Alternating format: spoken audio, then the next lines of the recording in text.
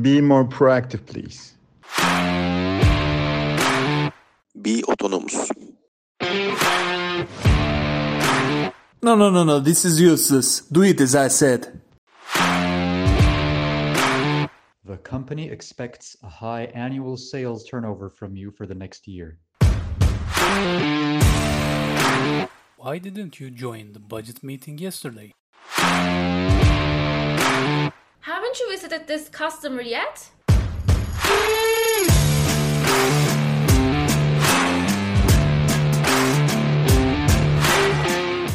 If you are old enough to remember the song of Britney Spears and its video clip in which she was wearing a red hot leather suit and starting her song with making sounds like yeah yeah yeah yeah, and the words were I think I did it again, I made you believe we are more than just friends. Well, this is exactly how you cannot tolerate the mistake that you have done to your customer.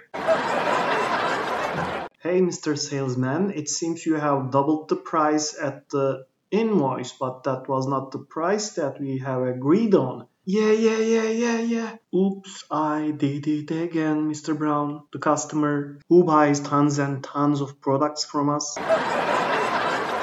We wish that we could be lucky as Britney Spears and just close a problem issue by saying, oops, I did it again to our customers, but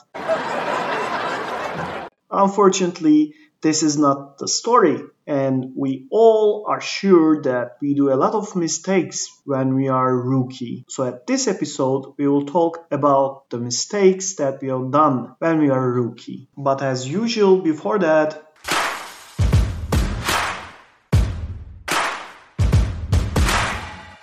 legal disclaimer. None of the individual names, none of the corporation, company, or institution names that you may hear during this program are related to real people, companies, or institutions. All of the names are fictive and has no relation with any individual, company, or institution.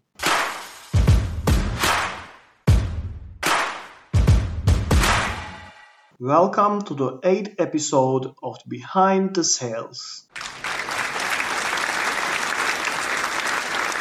So the first story of this episode will be about John, a friend of mine. John was a rookie and he was going to visit a customer with his manager. And they just made the visit. Everything just went pretty well. There was no problem. But his manager said John to take notes. And John really took the notes, but John took the notes to his tablet PC and everything just was okay, and they returned back to the office the next day. When they meet up, the first thing the manager has asked was the meeting notes, and John has opened his tablet PC and unfortunately then noticed that the tablet PC was not working. So the manager has asked, where are the meeting notes? John has replied, they were all in my tablet PC. So what has happened to your tablet PC? John said it has been broken down. So the manager has asked, then where are the meeting notes?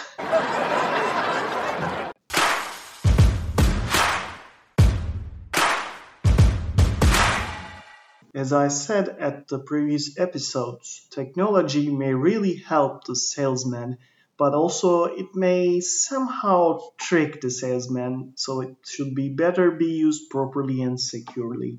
Another story that I will tell will be a story of my own, in which I was also a rookie once, like 10 years ago or something so. Well, I have shipped an order which has not been confirmed. Yeah, the customer was totally right because there was no written confirmation, but it was just a discussion. It was actually a misunderstanding of me, so I just shipped the order. It was really bad that the order was actually a full container order and it was already departed from our factory and leading to the port. The good point was it was a highly used and preferred consumable item, just in like another item that everybody can use it, and therefore I had the chance to sell it to another customer easily. And I used this chance, and therefore I had the chance to overcome my problem. Before the container has even reached the port, I sold it to another customer.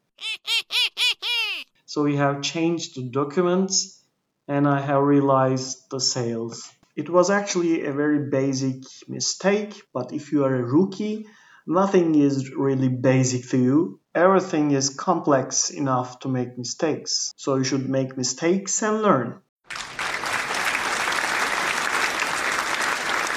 Still, it is better if the salesman make mistakes that will not piss off any manager or the boss himself.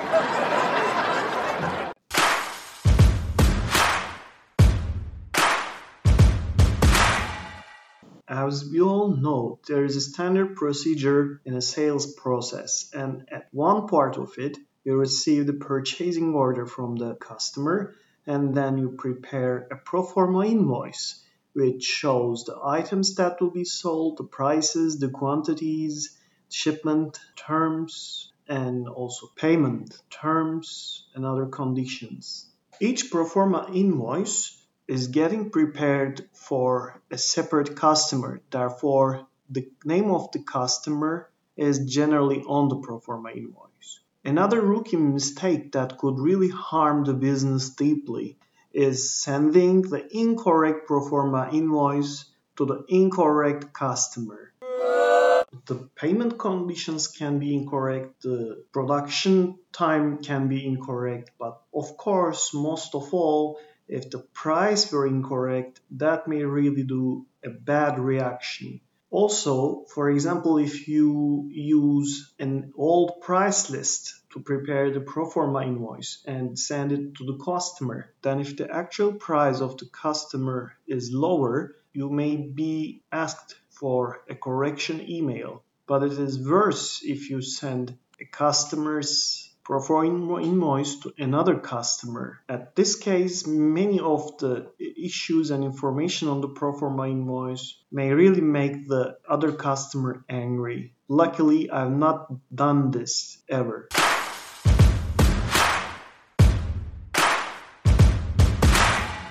Of course, we can count many common mistakes that new salespeople do, like talking too much, don't following up the job perfectly, looking for shortcuts, not focusing on the price and the information that should be shared with the customers, making panic, making incorrect assumptions, and so on. We may also talk about these issues and give funny examples to these common mistakes too.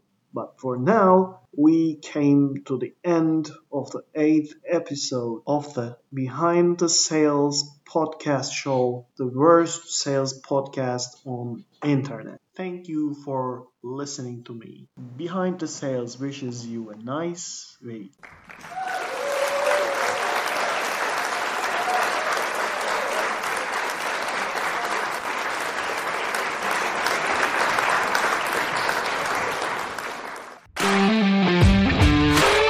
You shouldn't fail this task. You should reply to client emails on time.